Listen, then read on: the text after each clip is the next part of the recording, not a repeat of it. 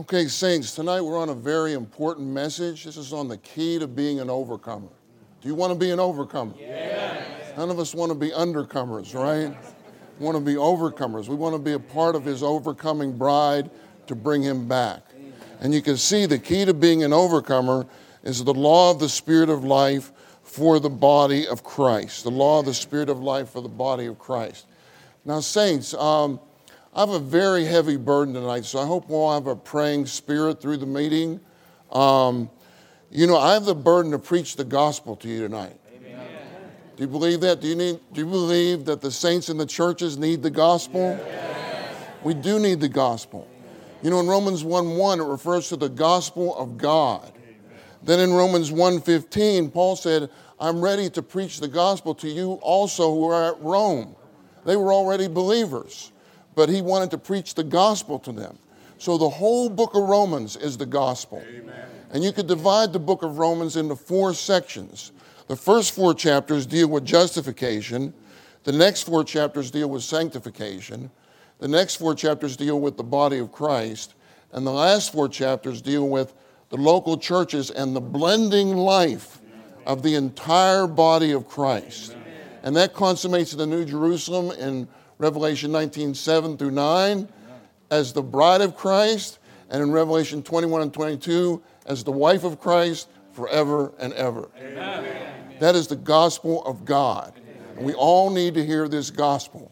We should never get tired of hearing this gospel. Paul said in Romans 1:9, he said, God is my witness, whom I serve in my spirit in the gospel of his Son. If you look at the footnote, the word on serve means serve in worship. Serve in worship. So Paul, when he preached the gospel, whether it was to unbelievers or to the believers, his service was a worship to God. So whenever we speak, whenever we prophesy, whenever we speak to one another, whether it's unbelievers or believers, our service is a real worship to God in the gospel of his Son. In the gospel of his Son.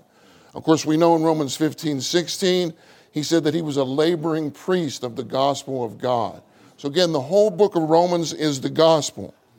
Now, there are 4 particular chapters in Romans that are kind of a unit. And you could say Romans 5 through 8 are a unit of chapters.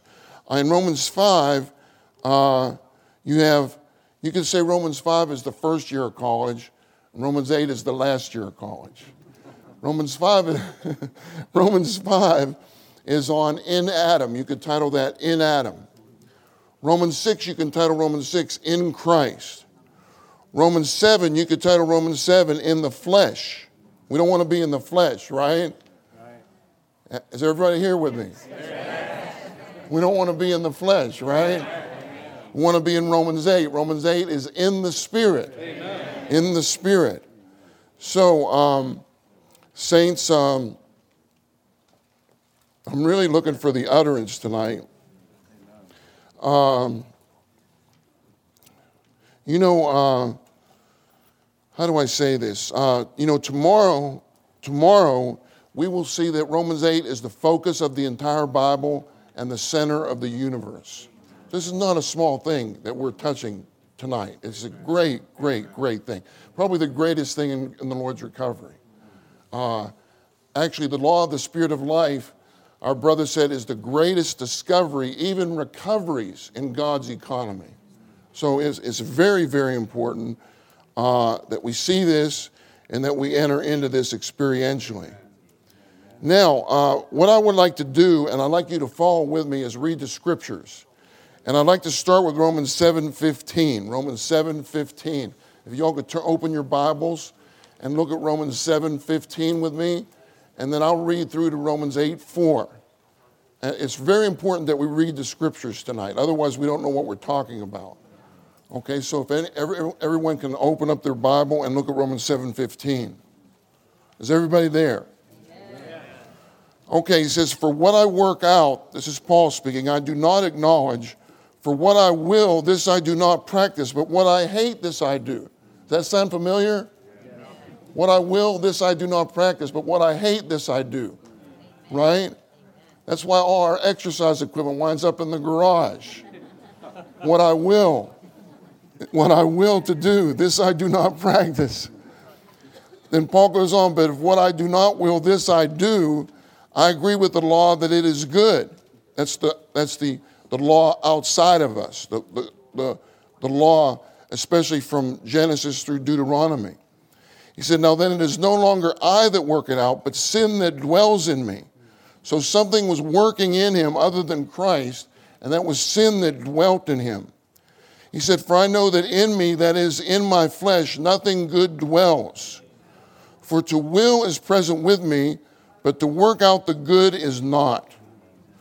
For I do not do the good which I will, but the evil which I do not will, this I practice. But if what I do not will, this I do, it is no longer I that work it out, but sin that dwells in me. I find then the law with me who wills to do the good, that is the evil is present with me. So as soon as you will to do the good, you've turned on the wrong switch.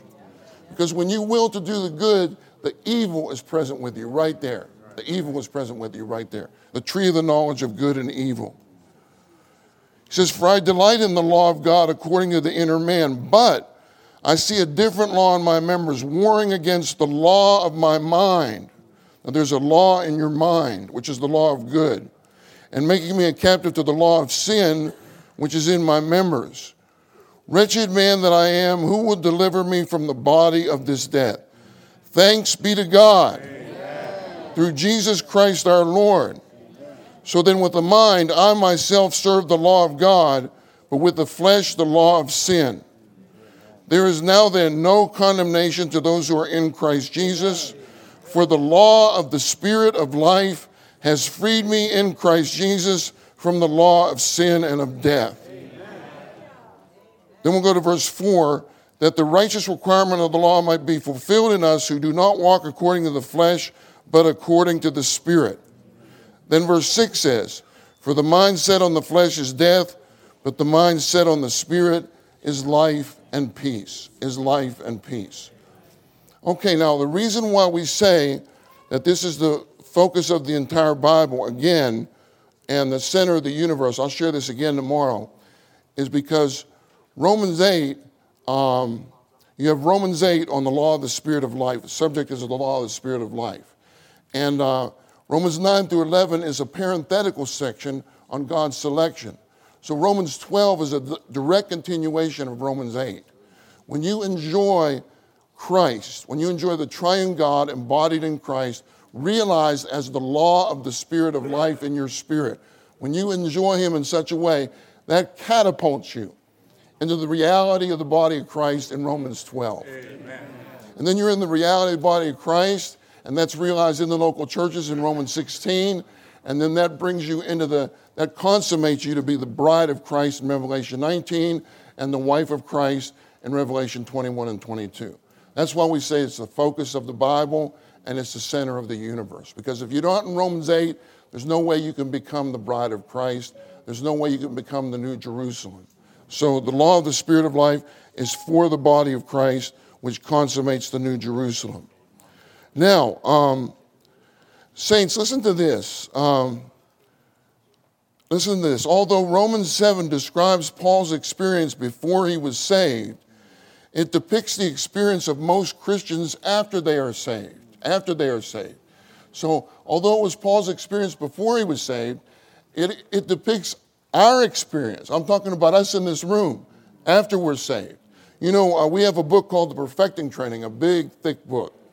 60% of that book is on Romans 8 because our brother was so burdened that we can be trapped in Romans 7 and we need to be released from Romans 7 into Romans 8. And we need to pray that this is our case. Now, you can see, we read Romans 7, you can see here, brothers and sisters, that Paul, he describes a person trying to do good. Don't try to do good. Don't try to do good. Don't try to be a better Christian. You know, in most Christian circles, that's what they teach you, to be a better Christian. You need to be a good person now. You need to be a better Christian. You need to try to improve yourself. We don't teach self-improvement here. We teach self-denial here. Praise the Lord. So we don't try to improve ourselves. We're not trying to please God. You see, we can even get in the realm of trying to please God. If you try to please God, the evil is right there with you. You see? So we need to be very, very careful about this. Now, when we talk about the crucial revelation of life in the scriptures, I just want to mention this. When we talk about the word life, we're talking about the Greek word zoe, Z-O-E. There's 3 Greek words for life. There's bios, which is our physical life, where we get the word biology from. And then there's psyche, P-S-U-C-H-E, where we get the word psychology from. That's the study of the mind, which is the leading part of the soul. Psyche means soul, and the leading part of the soul is the mind, so we have a course in psychology, right? But you can't go to UW or WSU and take a course in zoology. They don't have that, right? This is what we're covering tonight, zoology. What is Zoe? Zoe is the divine life. Zoe is the uncreated life of God. Zoe is the eternal life of God. Zoe is the indissoluble life of God. Zoe is the indestructible life of God. Zoe is the wonderful life of God, the awesome life of God, the spectacular life of God, the magnificent life of God. And Zoe is a person. Zoe is Christ himself. Amen. He said, I am the Zoe. Amen. And I came that you might have Zoe. Amen. And might have it abundantly. Then in resurrection it says the last Adam, which is Christ in the flesh, he became a Zoe-giving spirit. Amen. A Zoe, that's his commission. Tonight is to give you Zoe. Amen. It's to give you Zoe. To walk out of here maybe you came in with a tired body, you walk out with a Zoified body. Amen. Hallelujah. Zoified. Hallelujah.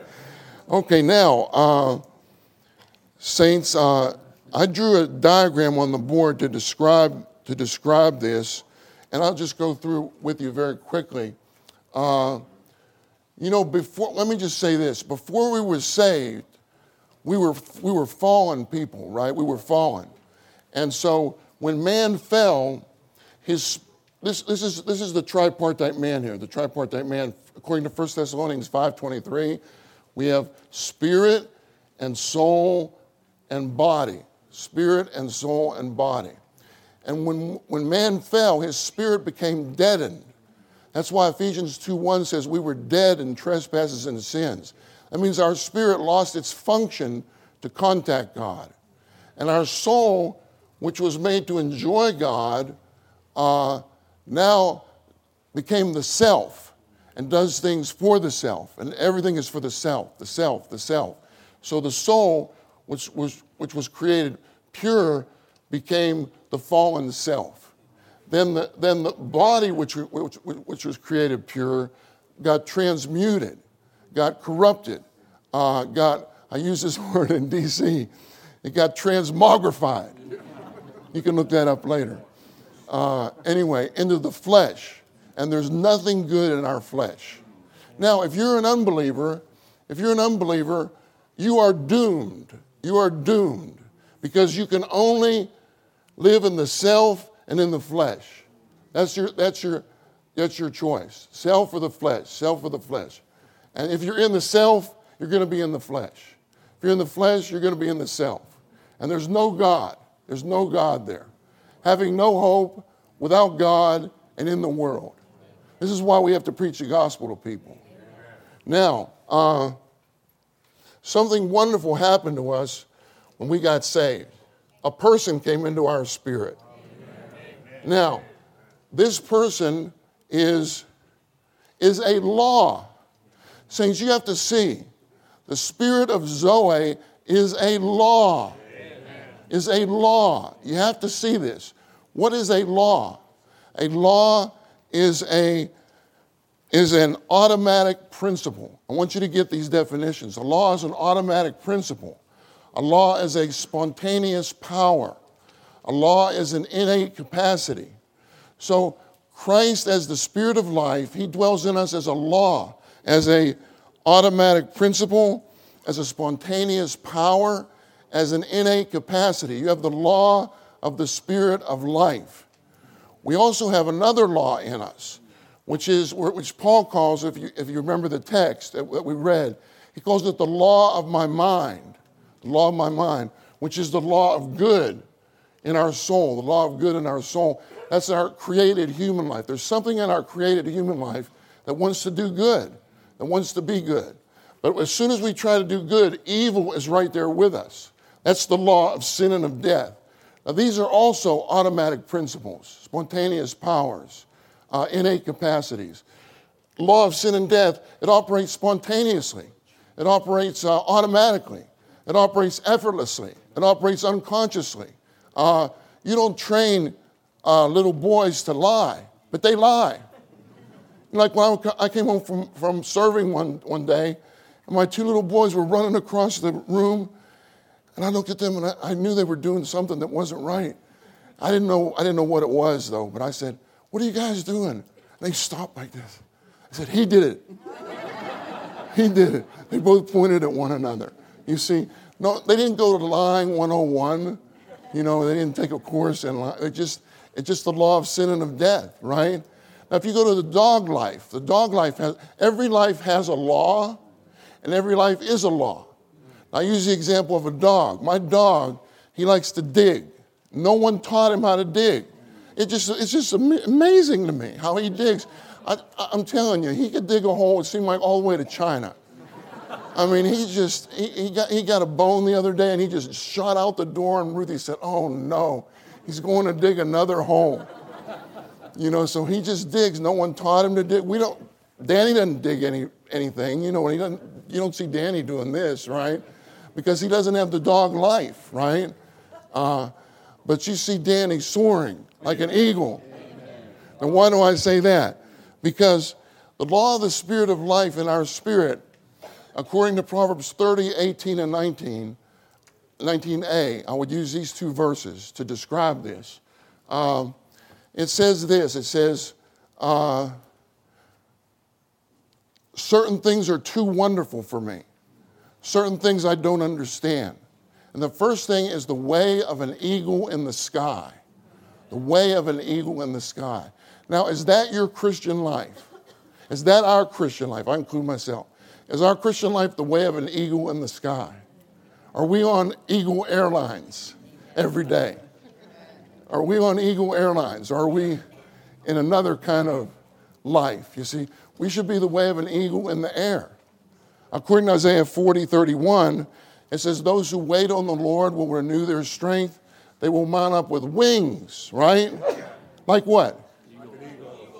Are you an eagle tonight? Amen. Are you an eagle tonight? Amen. You have to say in faith, "I'm an eagle." Amen. Can you say, "I'm an eagle"? I'm an eagle. Those who wait on the Lord will renew their strength. They will mount up with wings like eagles. They will run and will not become weary. They will walk and will not faint, right? So we need to wait on the Lord. Now, to wait on the Lord doesn't mean you just sit there and wait like this, It means that you terminate yourself. You stop yourself. You put a stop to yourself, just like we have tonight. We've stopped ourselves with our living, doing, and activity. And we take God in Christ as our life, person, and replacement. That's what the wait on the Lord means. So this is what we want to do. And then we're on Eagle Airlines. And so, saints, when you're in the Spirit, you have to realize, again, this is an automatic principle. This is a spontaneous power. This is an innate automatic function. When you're in the Spirit, your Christian life is effortless. Your Christian life is unconscious. You're unconscious of it. Just like right now I'm digesting my food, I'm unconscious of it. If I'm conscious of it, something's wrong with my stomach, right? So the law of digestion is taking place. Just like if I drop this paper, if I leave go of this paper, you know what's going to happen, right? The law of gravity is going to work, right? It's going to work all the time. But if you put me on a space shuttle and I get outside the law of gravity, I can send this to Danny. I can just leave it go and it'll just float. It'll just float all the way over to Danny. He'll say, "Thank you, Brother Ed." So we need to get outside of the realm of the law of sin and of death, outside of the realm of the law of good, into the law of the Spirit of life, into this person who is a law, who is I say again, he's an automatic principle. He's a spontaneous power. He's an innate capacity. He's an innate capacity. Now, when you try to do good, saints, we have to see this. The law of sin and of death is much more powerful than the law of good in our created human life. Every life is a law. So now, in a sense, we've become complicated because we have the evil life of Satan in our flesh, we have the created life in our soul, but also the fallen soul is a self, but we have another life in our spirit, and that life is Zoe. Amen. Our spirit is Zoe, according to Romans 8:10.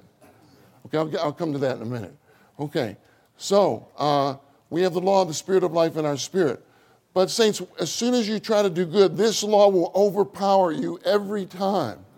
When you will to do the good, always remember, your human will, apart from the law of the Spirit of life, your human will cannot overcome the law of sin and of death. You notice in Romans 7, when I read that text, he said, I will. But every time he willed, he fell into the law of sin and of death. So don't try to overcome. You have to see that your natural human will cannot overcome the law of sin and of death. You have to see this. It's just like when I was in junior high, I told the brothers that I had this teacher. He was really bigger than me. He was 6'7". He had played football for Penn State, and he would punish us if we were naughty. And you can't get away with this now. They send you to prison. You know what I mean? But he would have me stand in the back. He would have me stand in the back of the rooms and hold books like this. If I was bad in class, if I said something that was off color or something, he would have me hold books. And I was pretty strong. But the law of gravity defeated me every time. I go, oh. He'd go, get him up, Marks, get him up. Get him up. I can still hear him saying that. Get him up, Marks. The law of gravity was defeating me every time. The law of gravity wins. You see, if I got, brother, what is your name? Bami. How do you spell your name? B-A-M-I. Bami. Yeah. Did I say that right? Yes. Okay, if I got Bami up here, which I won't do right now, I'll do it a little later. If I got Bami up here, and if I just put one book on each hand, eventually we could sit here and watch, and gravity would win. Gravity would defeat him. It's the same with the law of sin and of death. It defeats the law of good in us every time. But saints, the law of the Spirit of life overcomes the law of sin and of death. For the law of the Spirit of life has freed me in Christ Jesus from the law of sin and of death. So we need to live by, in, through this law, which is a person. Now we have three laws here, three automatic principles, three spontaneous powers, and three innate capacities. We have the law of the Spirit of life, which is the most powerful law. It's like the law of aerodynamics. Now, when you take a plane, when I took Alaska Airlines to get here, I wasn't pushing the plane. This is what we do a lot in our Christian life. We just, the church life is so hard. I have to go to so many meetings. I have to serve with the junior hires. No one knows how.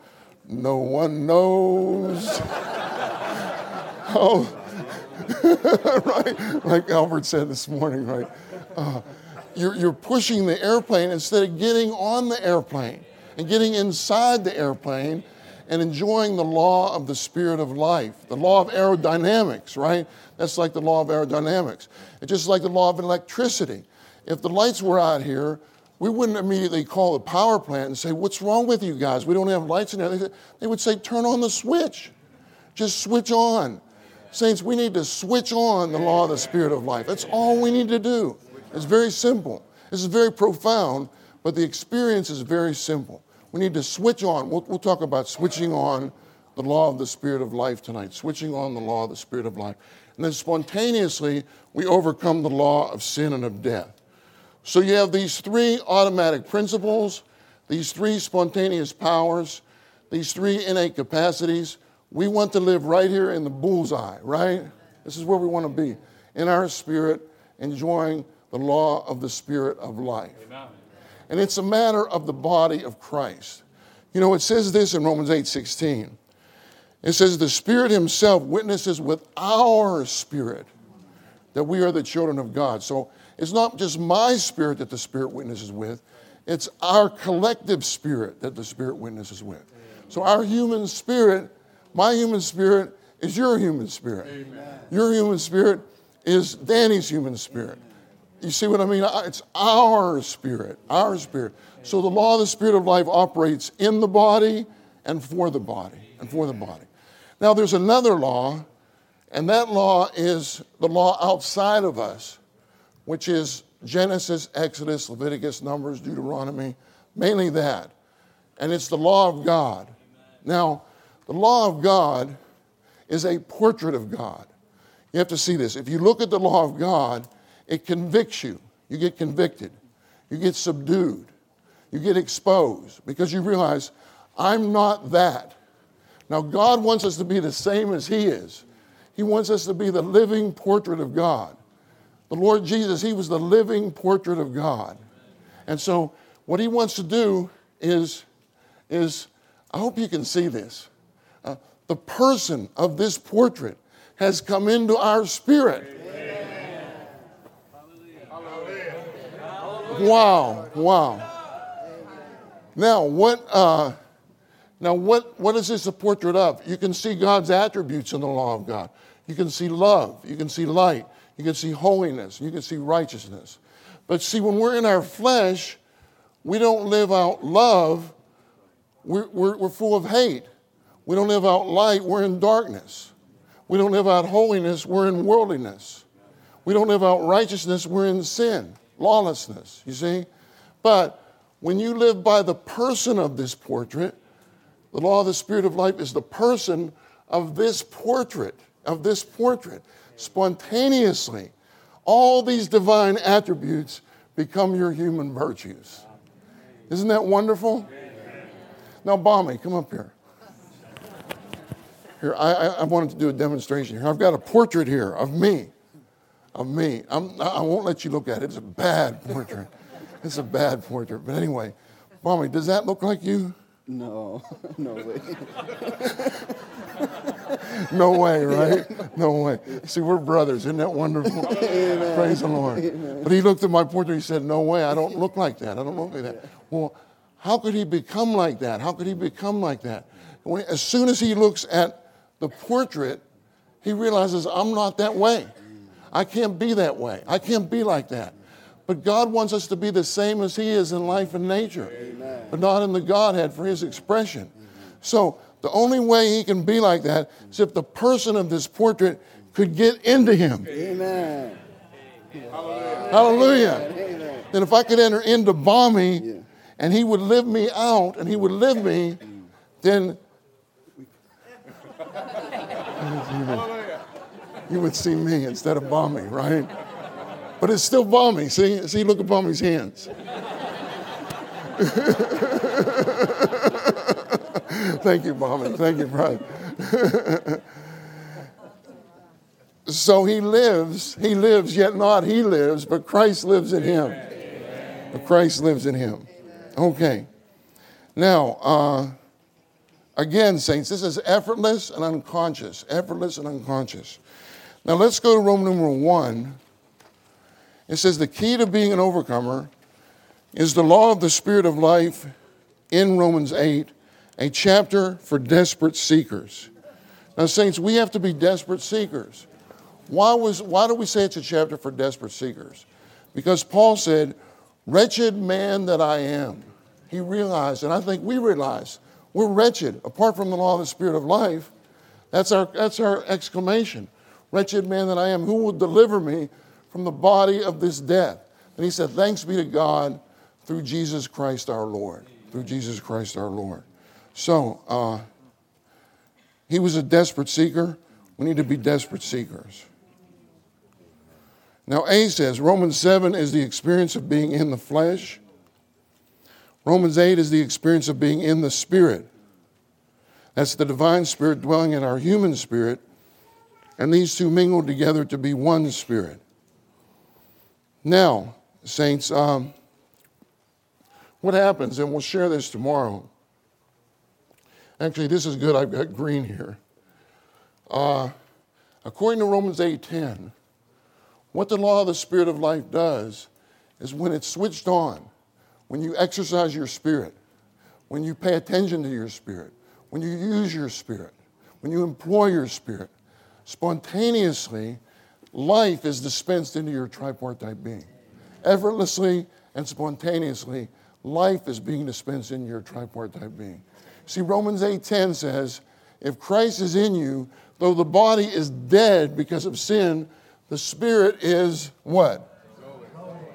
Is Zoe, because of righteousness. So I don't know how you feel tonight. I don't know how you feel.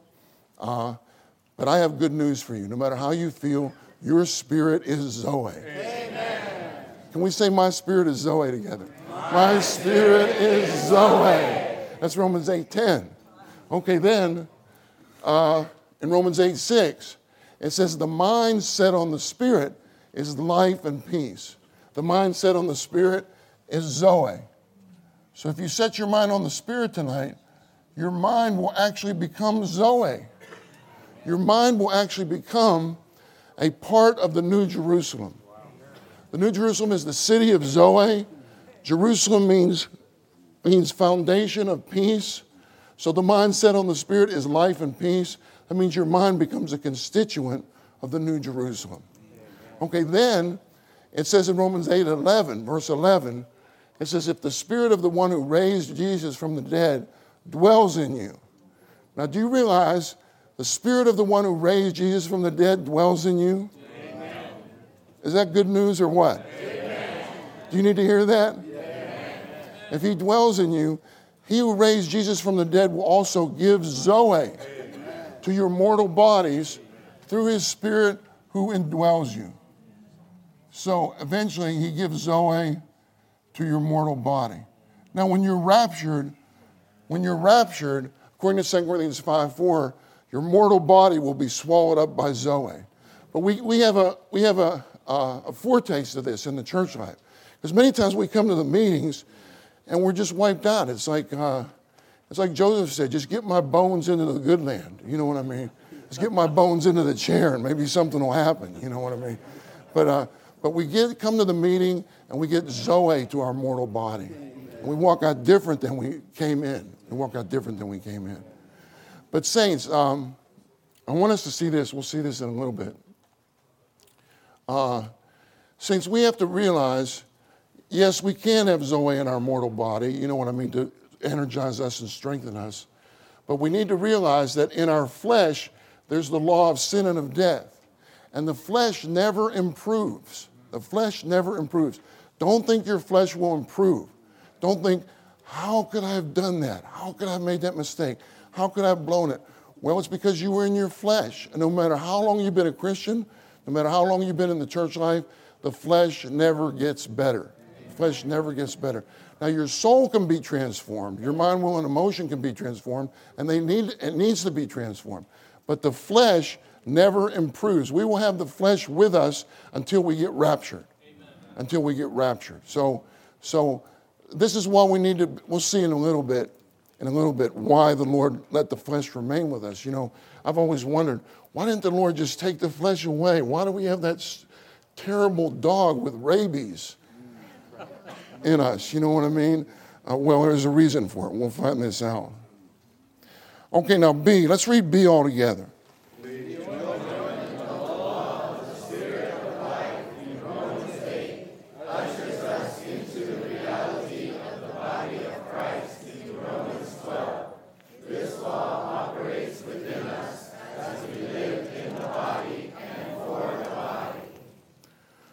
Okay, now let's read Romans numeral 2 together. In order to experience the indwelling Christ as the law of the Spirit of life, we need to see the 3 lives and 4 laws in Romans 7 and 8. So in A, it says the created human life with the law of good is in our soul. We pointed this out. You have the law of good is in our soul. This law derives from the natural human life, that is, from man himself. So Romans 7:21 says, I find then the law with me who wills to do the good. See, who wills to do the good. That is, the evil is present with me. Then let's read B together.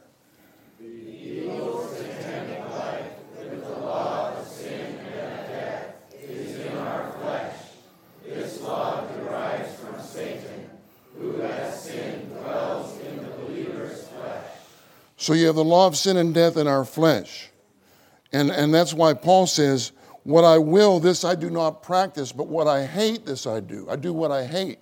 You know, this is where people are. They're doing what they don't want to do. They do what they hate. And he said, who will deliver me from the body of this death, right? The body of this death. So our body is a body of sin and a body of death. Okay, now let's read C together.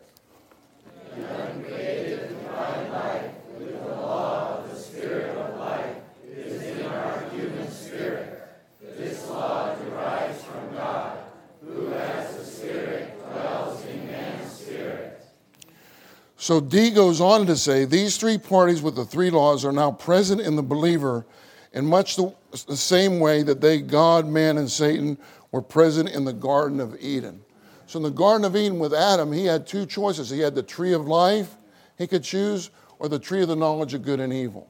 And we know he chose the wrong tree, right? He chose to eat of the wrong tree. Now we're like a miniature Garden of Eden now. The tree of the knowledge of good and evil is in our flesh. The tree of life is in our spirit. And here we are right here. Here we are right here. What should we do? We should eat the tree of life. Amen. We should set our mind on the spirit and eat the tree of life. Eat Christ as the tree of life. Amen. Okay, and then he says, in addition to these three laws within the believer, there is the law of God outside of him. Then Roman numeral 3 says the subject of Romans 8 is the law of the Spirit of life. A says every life has a law and even is a law. God's life is the highest life, and the law of this life is the highest law. Is the highest law. Now look at B. B is very important. The triune God has been processed through incarnation, crucifixion, resurrection, and ascension to become the law of the Spirit of life installed in our spirit. Amen. He is installed in our spirit as a scientific law. How did Paul discover this? What a discovery he made. Think about that. I mean, Newton, I don't know how Newton, they say Apple hit him on the head and he discovered the law of gravity, and I'm not sure, that might be a fable, but anyway, Paul discovered the law of the Spirit of life. Amen. Just a scientific law. And this scientific law is, and I underline this, an automatic principle. This is one of the biggest discoveries, even recoveries, in God's economy. In God's economy. Now D goes on to say, the law of the Spirit of life is the spontaneous power of the divine life. It is the natural characteristic and the innate automatic function of the divine life. So there's an innate automatic function. Like in Philippians 2:12, it says, work out your own salvation with fear and trembling. But it doesn't stop there. It says, for it is God who operates in you, both the willing and the working for his good pleasure. So that's the law of the Spirit of life as the triune God operating in us. In Ezekiel 36, 26, and 27, this is really wonderful.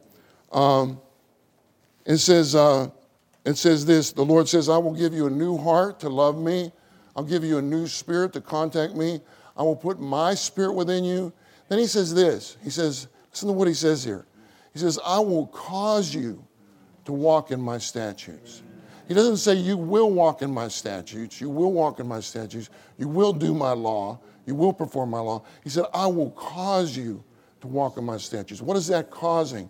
That's the law of the Spirit of life, causing us to walk in his statutes, causing us automatically, spontaneously, and effortlessly to walk in his statutes. It's just like Romans 8:4.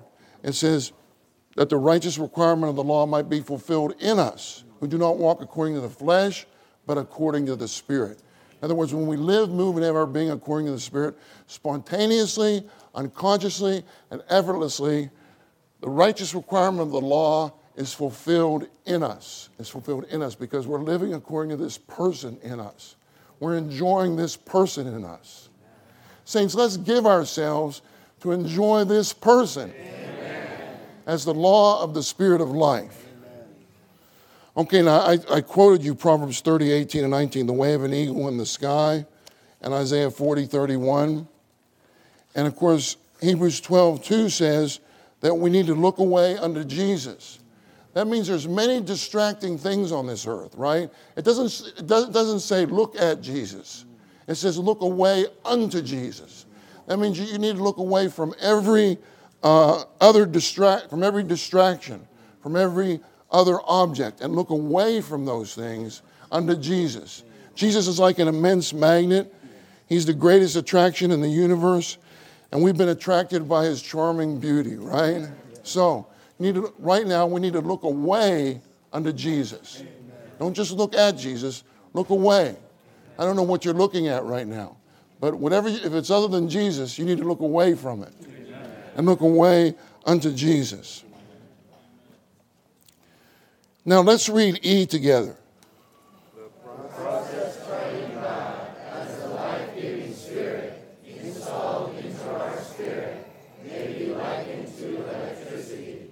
God's operation as the law of the divine electricity within us requires our cooperation to switch on this law. We have to switch on this law. So when it says the mind set on the Spirit, what that means is we have to pay attention to our spirit. Pay attention to your spirit. Use your spirit. Employ your spirit. Exercise your spirit. When you exercise your spirit, when you employ your spirit, when you use your spirit, when you pay attention to your spirit, you switch on this law. And it operates automatically, and you enjoy the divine electricity. You enjoy the divine electricity. And then that makes you shine, right? Just like these lights, they're enjoying the electricity, right? They're shining effortlessly, spontaneously, unconsciously, right? Because they're switched on, right? So we need to be switched on. Now F says, look at F. While we remain in touch with the Lord. You know, there's a section in the perfecting training that says this. It says this, remaining in the touch with the Lord. Remaining in the touch with the Lord. In other words, the best help we can give people is to get them in touch with the Lord. Amen. The best help in this meeting is that we touch the Lord together. Amen. Is that we touch the Lord. Saints, we need to touch the Lord. Amen. Just like when you touch the electricity, you get electrified, right? Well, we need to touch the Lord. It's like this. It's like, brothers, could you help me on the front row? Could you come up here? Yeah, just come right up here. Can you come up too, brother? Please. Okay, Danny will be the Lord, okay? Okay, here's Danny. Danny's here, Danny, you get in the center here, right here. No, you're going this way. And then you surround him. You surround him. And you're going this direction, though. You're going this direction because he's going this direction, okay? Now, there's this big crowd around the Lord, big crowd in the book of Matthew, big crowd. And they're pressing on him. They're pressing on him from all sides, And all of a sudden, this woman comes up and she says, if I can just touch the hem of his garment, I'll be healed. So she comes up and she just touches the hem. I'm touching his suit here. He just touches the hem of his garment and she's healed. And then the Lord said, who touched me? And Peter said, what do you mean, Lord? Everybody's touching you. What do you mean? Everybody's touching you. He said, who touched me? Because power has gone out from me. Power has gone. Thank you, brothers. Thank you very much. Power has gone out from me. So, saints, when we really touch the Lord, don't just press around the Lord. Don't just crowd around the Lord. Don't just be around the Lord. Touch the Lord. Amen. Exercise your spirit to touch the Lord. Amen. We can be in a meeting. We can be around the Lord. We can be pressing around him, but we want to touch him. That means we stay in contact with him. And when we do this, The law of the Spirit of life works automatically, spontaneously, and effortlessly to dispense God's life into our being and to overcome the law of sin and of death. So 1 says, we need to cease from our own struggling and striving. Cease from your struggling and striving. And look at what A says. If we have not seen that sin is a law and that our will can never overcome this law, we are trapped in Romans 7. We will never arrive at Romans 8. Paul willed again and again, but the result was only repeated failure. The best that a man can do is make resolutions. So New Year's resolutions should be out the window. Should be out. The best that a man can do is make resolutions. We need to enjoy the Lord as the law of the Spirit of life. We need to stay in touch with Him, remain in touch with Him. Now C says, when sin is dormant within us, it is merely sin. But when it is aroused in us by our willing to do the good, it becomes the evil. I find then the law with me who wills to do the good. That is, the evil is present with me. D said, instead of willing, we should set our mind on the Spirit and walk according to the Spirit, looking away unto Jesus. And to walk there means to live, move, and have our being. We live, move, have our being according to the Spirit. Now look at 2. This is very precious.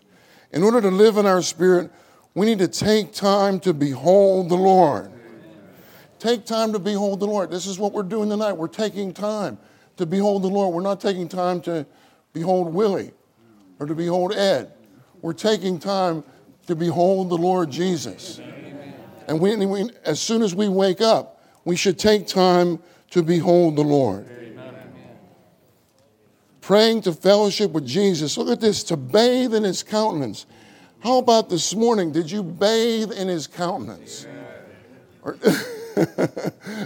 one person went like this. No. That's good. I like honesty. We need to bathe in His countenance. Just don't go through the motions when you do Holy Word for Morning Revival. Tell the Lord, Lord, I want to bathe in your countenance this morning. I just want to bathe. And the countenance, you have a person's face. The countenance is the smile on a person's face. You bathe in His countenance, you bathe in His smile. Then you're saturated with His beauty and you radiate His excellence. Isn't this wonderful? This is hymns number 784. Saturated with His beauty, radiate His excellence. Bathe in His countenance. You know, in Washington, D.C., we went over these messages, and we were singing this hymn that we all know, or most of us know. You know, this is my story, this is my song, praising my Savior all the day long. This is my story, this is my song. I was really enjoying that hymn today, really enjoying that hymn. And, can we sing the chorus together?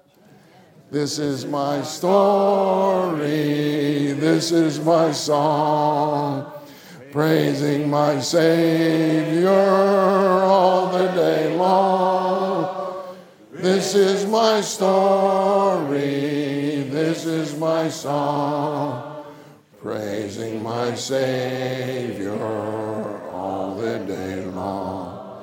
Now, when we first got saved or we first came into church life, that may have been our case, but how about today? Are we praising our Savior all the day long? We might sing that and get convicted. Say, oh, Lord, I don't praise you all the day long. We should praise Him all the day long. This should be our habit, to stay in touch with the Lord and praise Him all the day long. Okay, now 3 says, we need to cooperate with the indwelling, installed, automatic, and interoperating God by prayer and by having a spirit of dependence, thus maintaining our fellowship with the Lord of life and the Lord of work. 4 says we need to care for the sense of life in our spirit to remain in the fellowship of life, the flowing of the divine life, for the operation of the law of the Spirit of life. So the fellowship of life is the flow of life. And in Malachi 2:15 and 16, I like these verses because it says twice, it says, take heed to your spirit. He tells the priest, take heed to your spirit. Pay attention to your spirit. take heed to your spirit, and take heed to the fellowship of life in your spirit. Now, what is the fellowship of life? It's the flow of life. If you have the flow of life, you have everything. You have everything. We should treasure the sweet flow of life. We have a hymn in our hymnal that says, Lord, I treasure the sweet flow of life. You know, this sister among us, she was applying to colleges, and she got accepted at Harvard. And so she came to Ruth and I for fellowship, and she said, I got accepted at Harvard. And all the young people are telling me, you don't even need to pray. Just go to Harvard. Just go to Harvard. You don't need to pray. I mean, that's a top school, one of the top schools in the world. Just go. Just go. Well, we said just the opposite. We said, you need to pray. You need to pray. And you need to take care of the sense of life. Do you have the sense of life and peace in you to go to Harvard? Or is the Lord leading you to go somewhere else? Now, the Lord may lead you to go to Harvard, right? We have students at Harvard who love the Lord or are enjoying the Lord. But the Lord, and we might, maybe we get accepted at Harvard, and we say, well, look, brother and sister so-and-so are in Harvard. I can go to Harvard. But when you try to go to Harvard, you don't have the peace to go to Harvard. You might not have the peace to go to Harvard because the Lord wants to lead you to go somewhere else. So she prayed. She followed the sense of life. She ended up going to UCLA. She came to the training. Everything's wonderful with her. So it's really good. It's really good.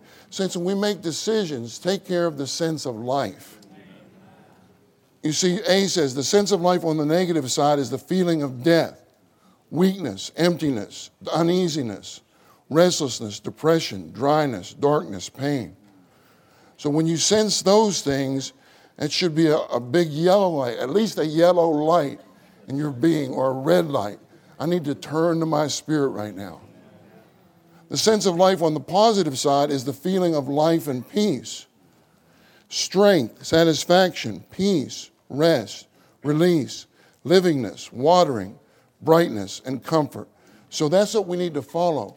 When we make decisions, whatever we do, if you're buying a car, don't be on automatic pilot and say, oh, this is a great car. I'm just going to buy this from, you have all these websites now you can buy cars on, right? But you have to buy a car according to the sense of life. That doesn't mean you buy a bad car or you buy a Rolls Royce. I don't know what kind of car the Lord would lead you to buy. But you buy a car according to this sense of life and peace. Do you have this inner satisfaction when you buy that car? Do you have the inner peace when you buy that car? Do you have the release when you buy that car? Do you have a livingness in you when you buy that car? Do you have the watering within you when you buy that car? You know, I was, just a little bit of my experience, when we were young people, we didn't have the full-time training. So Brother Lee shared with us to get a degree. So I was applying to go to schools to get my master's degree, and this one college, the dean of the college, called me on the phone. He said, Mr. Marks, we really want you to come here. You can get a PhD, and you can be a professor. And there was a church there, too. I said, wow, this is great. There's a church there in that locality. I could be a professor. I've always wanted to be a professor. I could be a professor, and lots of students can come into the church life. And then I got off the phone and I told Ruth about it. And as soon as I told her, I didn't have any peace to go there. I had no inner sense of peace to go there. I went to another campus, and when I got on that campus, I had a sense of watering within, a sense of flowing within. And the Lord was just speaking to me, this is where I want you to go. Now, if I would have went to the other college, I'm just giving you my personal testimony. If I would have went to the other college, I don't know what would have happened to me, but I would not have met Brother Lee. I would not have met Brother Lee. Because I followed the watering, by the Lord's mercy, I followed that inner sense of watering, I met Brother Lee. And that was a big thing in my life to meet Brother Lee. You see? That's a big thing when you meet a person like that. Right? So, saints, when you're making decisions, small decisions, big decisions, follow the sense of life. Follow the sense of life. Now, the sense of life is related to the consciousness of the conscience according to the life of God and the reality in Jesus. Reality in Jesus. Now let's come to Roman numeral 4. In order to live by the law of the Spirit of life in our spirit, we must see what the flesh is. And we don't like to talk about the flesh, but you have to see what the flesh is if you're going to live by the law of the Spirit of life.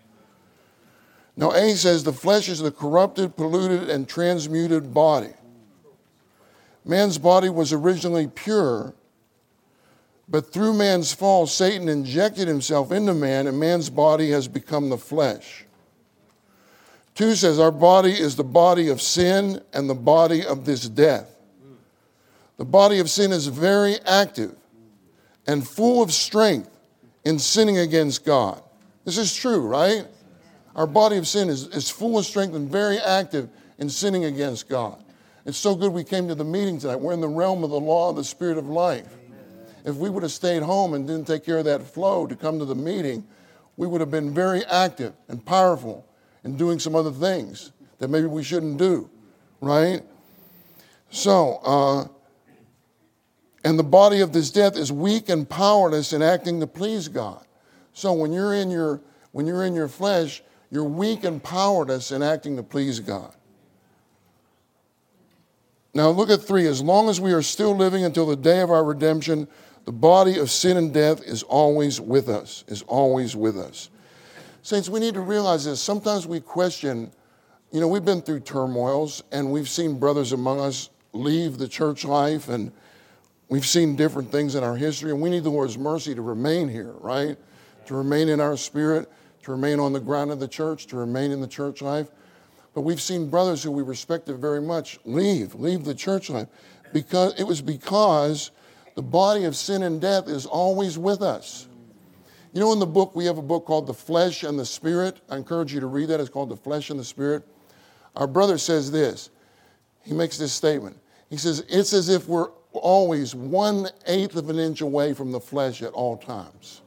1/8 of an inch away.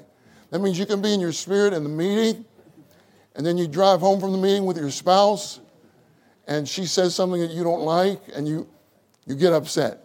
You get upset. You went from here quickly to here. Quickly to here. You see? So this keeps us watchful, right? Watchful. That's why it says to watch and pray. To watch. You know what watch means? Watch it in the Bible. It's a big word in the Bible, watch and pray, that you do not enter into temptation. Watch means don't sleep. Don't sleep. Now, I'm not looking around to see who's sleeping. Okay, so don't think that. But sleep can be physical sleep. Sleep can be psychological sleep, where your attention is absent. Or sleep can be spiritual sleep, where your perception is dormant. Your inner perception is dormant. So we don't want our attention to be absent. We can be sleeping. Like I had an algebra class. I just didn't like algebra when I was in 8th grade. And the teacher was teaching on this blackboard, and I was looking, my attention was, I was sleeping. My eyes were open, but I was just gone. I don't know where I was, in Chicago. And anyway, he went to another board, and I was still looking at this board. He said, Mr. Marks. I went, oh, my heart jumped, you know what I mean? Because my attention was absent. I was sleeping psychologically. We can be like that with the Lord. We have a time with the Lord in the morning. Our attention can be absent. Or our perception, our spirit can be sleeping. Our perception can be dormant. This is why it says watch and pray. Amen. Persevere in prayer, watching in it with thanksgiving. That's Colossians 4:2.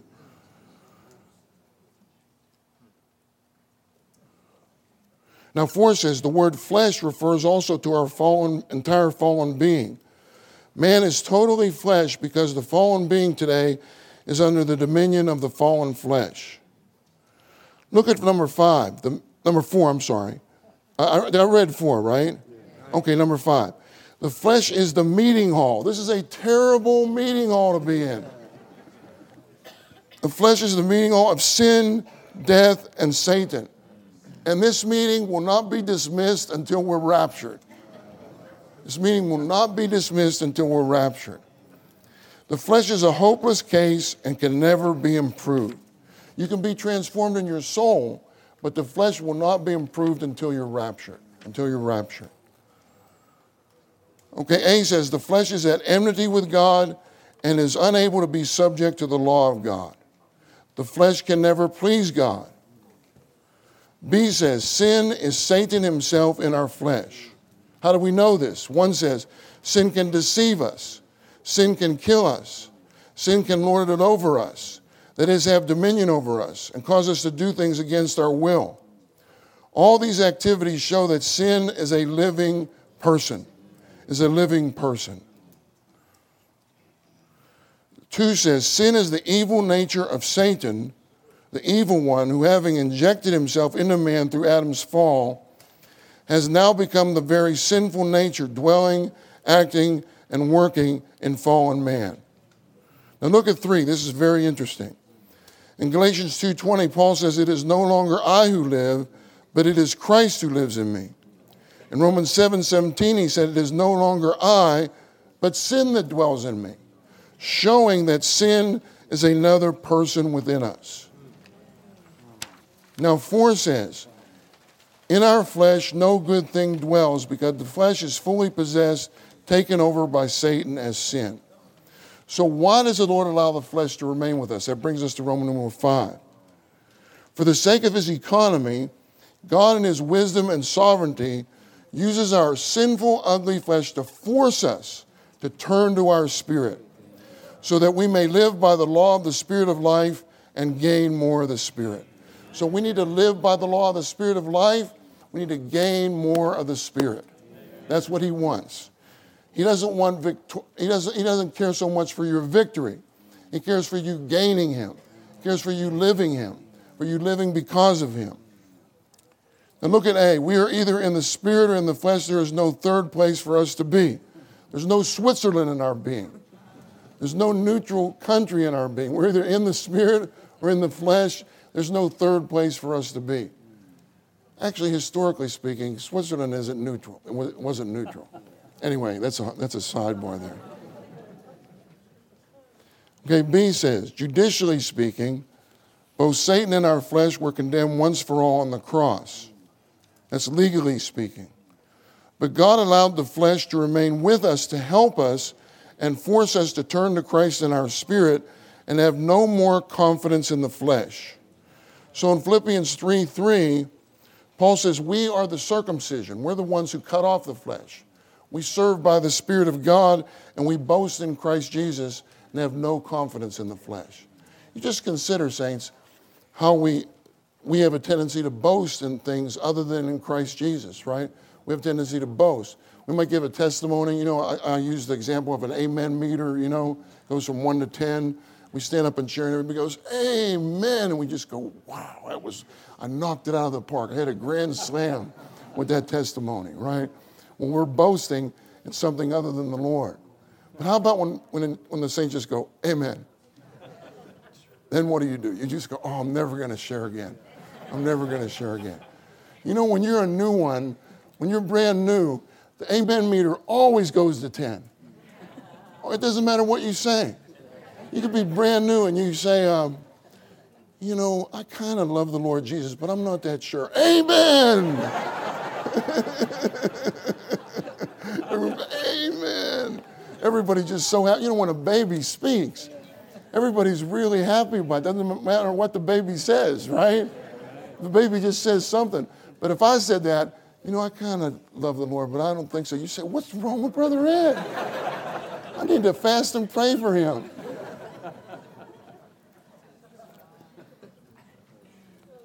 Okay, so we have no confidence in the flesh.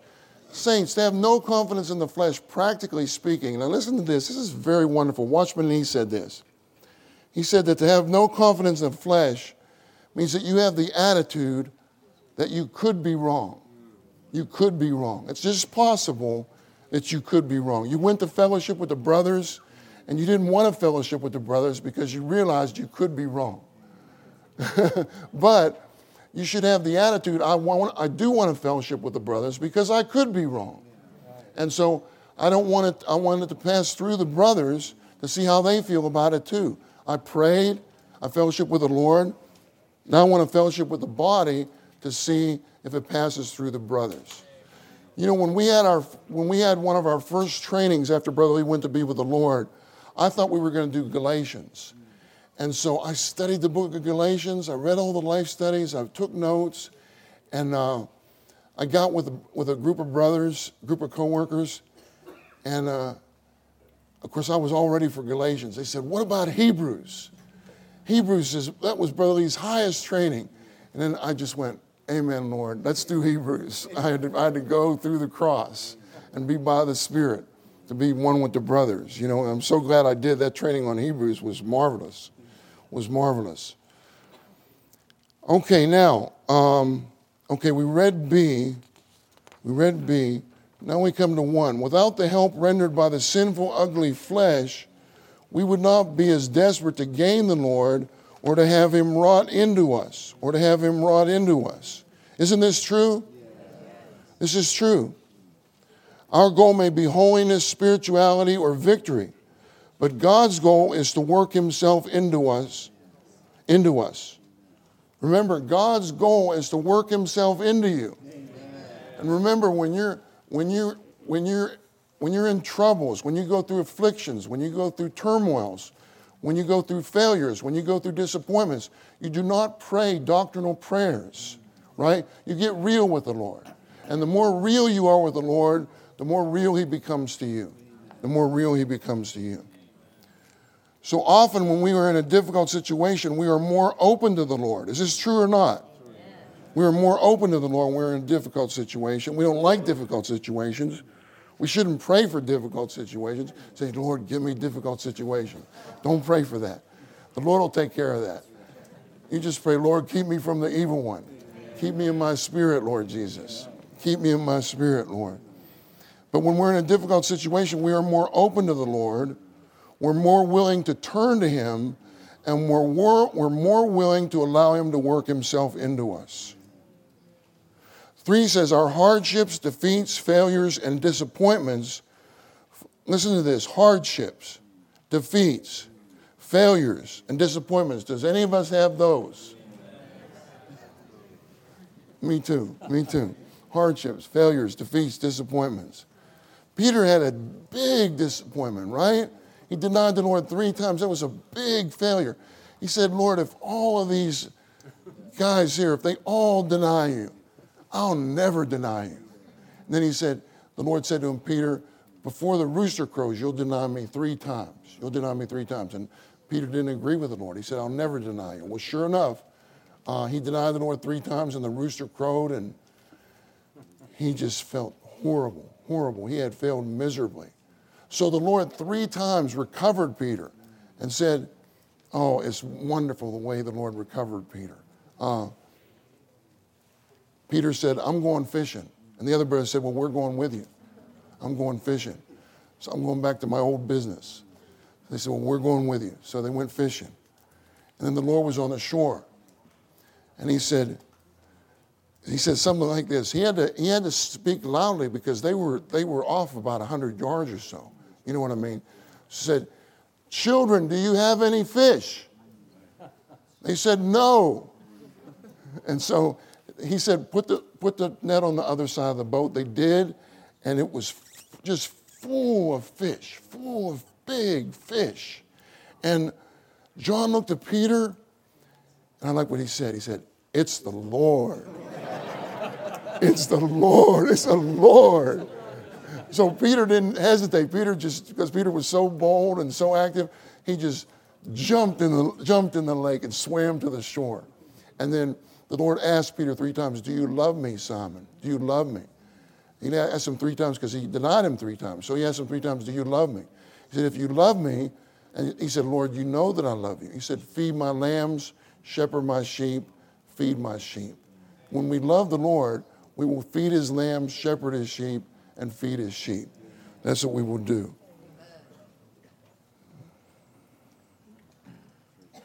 Okay, I'll read 4 again. I know I probably read this. Or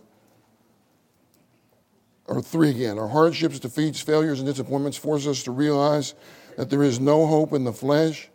The flesh is good only to force us to turn to Christ in our spirit, to make us desperate to get into the spirit and to keep us watchful to stay in the Spirit. So from then on, Peter was desperate to get into the Spirit. If you read his epistles, you can see that. He's a different person. He's not so proud of his, quote, quote, spirituality or of his love for the Lord, right? He talked about clothing ourselves, putting on Christ as our humility, right? So, and he says, humble yourself under the mighty hand of God. So Peter knew something about the Lord as his humility. 4 said, the Lord does not care for whether or not we have a victory. The Lord cares for only one thing, that we gain Christ as the Spirit. Amen.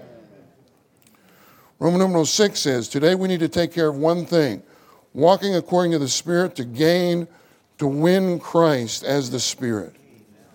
When it says that I may gain Christ, you can translate that I may win Christ. So in this meeting, we want to win Christ. A says our flesh is a compound. This is a terrible compound, compounded with sin, death, and Satan. Our spirit is also a compound, compounded with Christ, the Spirit, and grace. Isn't that a wonderful compound? Amen. So in your spirit, it says the Lord is with our spirit. In 2 Timothy 4:22, it says the Spirit is with our spirit. In Romans 8:16, it says grace is with our spirit. In Galatians 6:18. So that's the meeting hall of Christ, the Spirit, and grace. Amen. I like that meeting hall. Amen. I want to be in that meeting hall. Amen. Now B says only the persons who walk according to the Spirit can be proper members for the building up of a local church. If we do not have such a walk, sooner or later we will be a trouble to our local church. So saints, at least we should aspire to have such a walk. We should say, Lord, make me a person who lives in the Spirit. Make me a person who moves in the Spirit. Make me a person who has my being according to the Spirit. To live, move, and have our being according to the Spirit. If we pray such a prayer, He will say amen to that prayer. He will answer that prayer. He's not going to say, well, I don't think I want to answer that prayer. He's not going to say that because His will is for us to walk according to the Spirit. So we pray His will back to Him. We say, Lord, make me a person who walks according to the Spirit for the sake of the building up of the body of Christ and the preparation of your bride. He will make you such a person. He will make you such a person. Galatians 5:16 says, walk by the Spirit and you shall by no means fulfill the lust of the flesh. For the flesh lusts against the Spirit and the Spirit against the flesh. For these oppose each other, that you would not do the things that you desire. When it says these oppose each other, you can also translate it this way. These are antagonistic to each other. Antagonistic to each other. So the law of the Spirit of life in our spirit is antagonistic to the law of sin and death in our flesh. It's that they oppose each other so that you wouldn't do the things that you desire. You desire to do that. You might desire to do this, but the Spirit won't allow you to do it. The Spirit in you won't allow it. The Spirit will say, you say yes, but the Spirit will say no. The Spirit says no a lot. Right? You go to the department store. You say, I'm going to buy this. And the Spirit says no. You say, well, Lord, it really looks good. It's on sale, too. And then the Lord says no. And then you still want to buy it. You still want to buy it, right? And then, tell me your name again, brother. Bummy. Then you're sitting there, you're struggling with the Lord. All of a sudden, you look down, you see Balmy. You say, oh, praise the Lord, Balmy. You just back up and you forget about that, right? Because why? He's the light of the world. And He just shined on you, right? He just shined on you to get you to turn to your Spirit. Okay. Now, Roman numeral 7 says, our enjoyment of the indwelling Spirit, this is the last point, as the automatic law of the divine life is in the body of Christ and for the body of Christ, with the goal of making us the same as God is in life, nature, and expression, but not in the Godhead, and of constituting us the members of the body of Christ with all kinds of functions. So it does these three things. It makes us the same as God in life, nature, and expression through the dispensing of God into our being. And it constitutes us the members of the body of Christ with all kinds of functions, spontaneously, unconsciously, and effortlessly. Isn't that wonderful? Amen. Is this wonderful or not, saints? Amen. Hallelujah. Okay, I finished. I finished in a good amount of time. How about those of us who can? What was that hymn, Tim? 593? How about those of us who can? Now, some of us can't. I'm one of the ones who can't. But those of us who can, let's stand up and sing 593 together. Let's start with let's alternate. Let's have the sisters do verse 1, stand up, and the brothers stand up and do verse 2. Then we'll all do the last verse together. 593. Okay? Then we'll have some testimonies.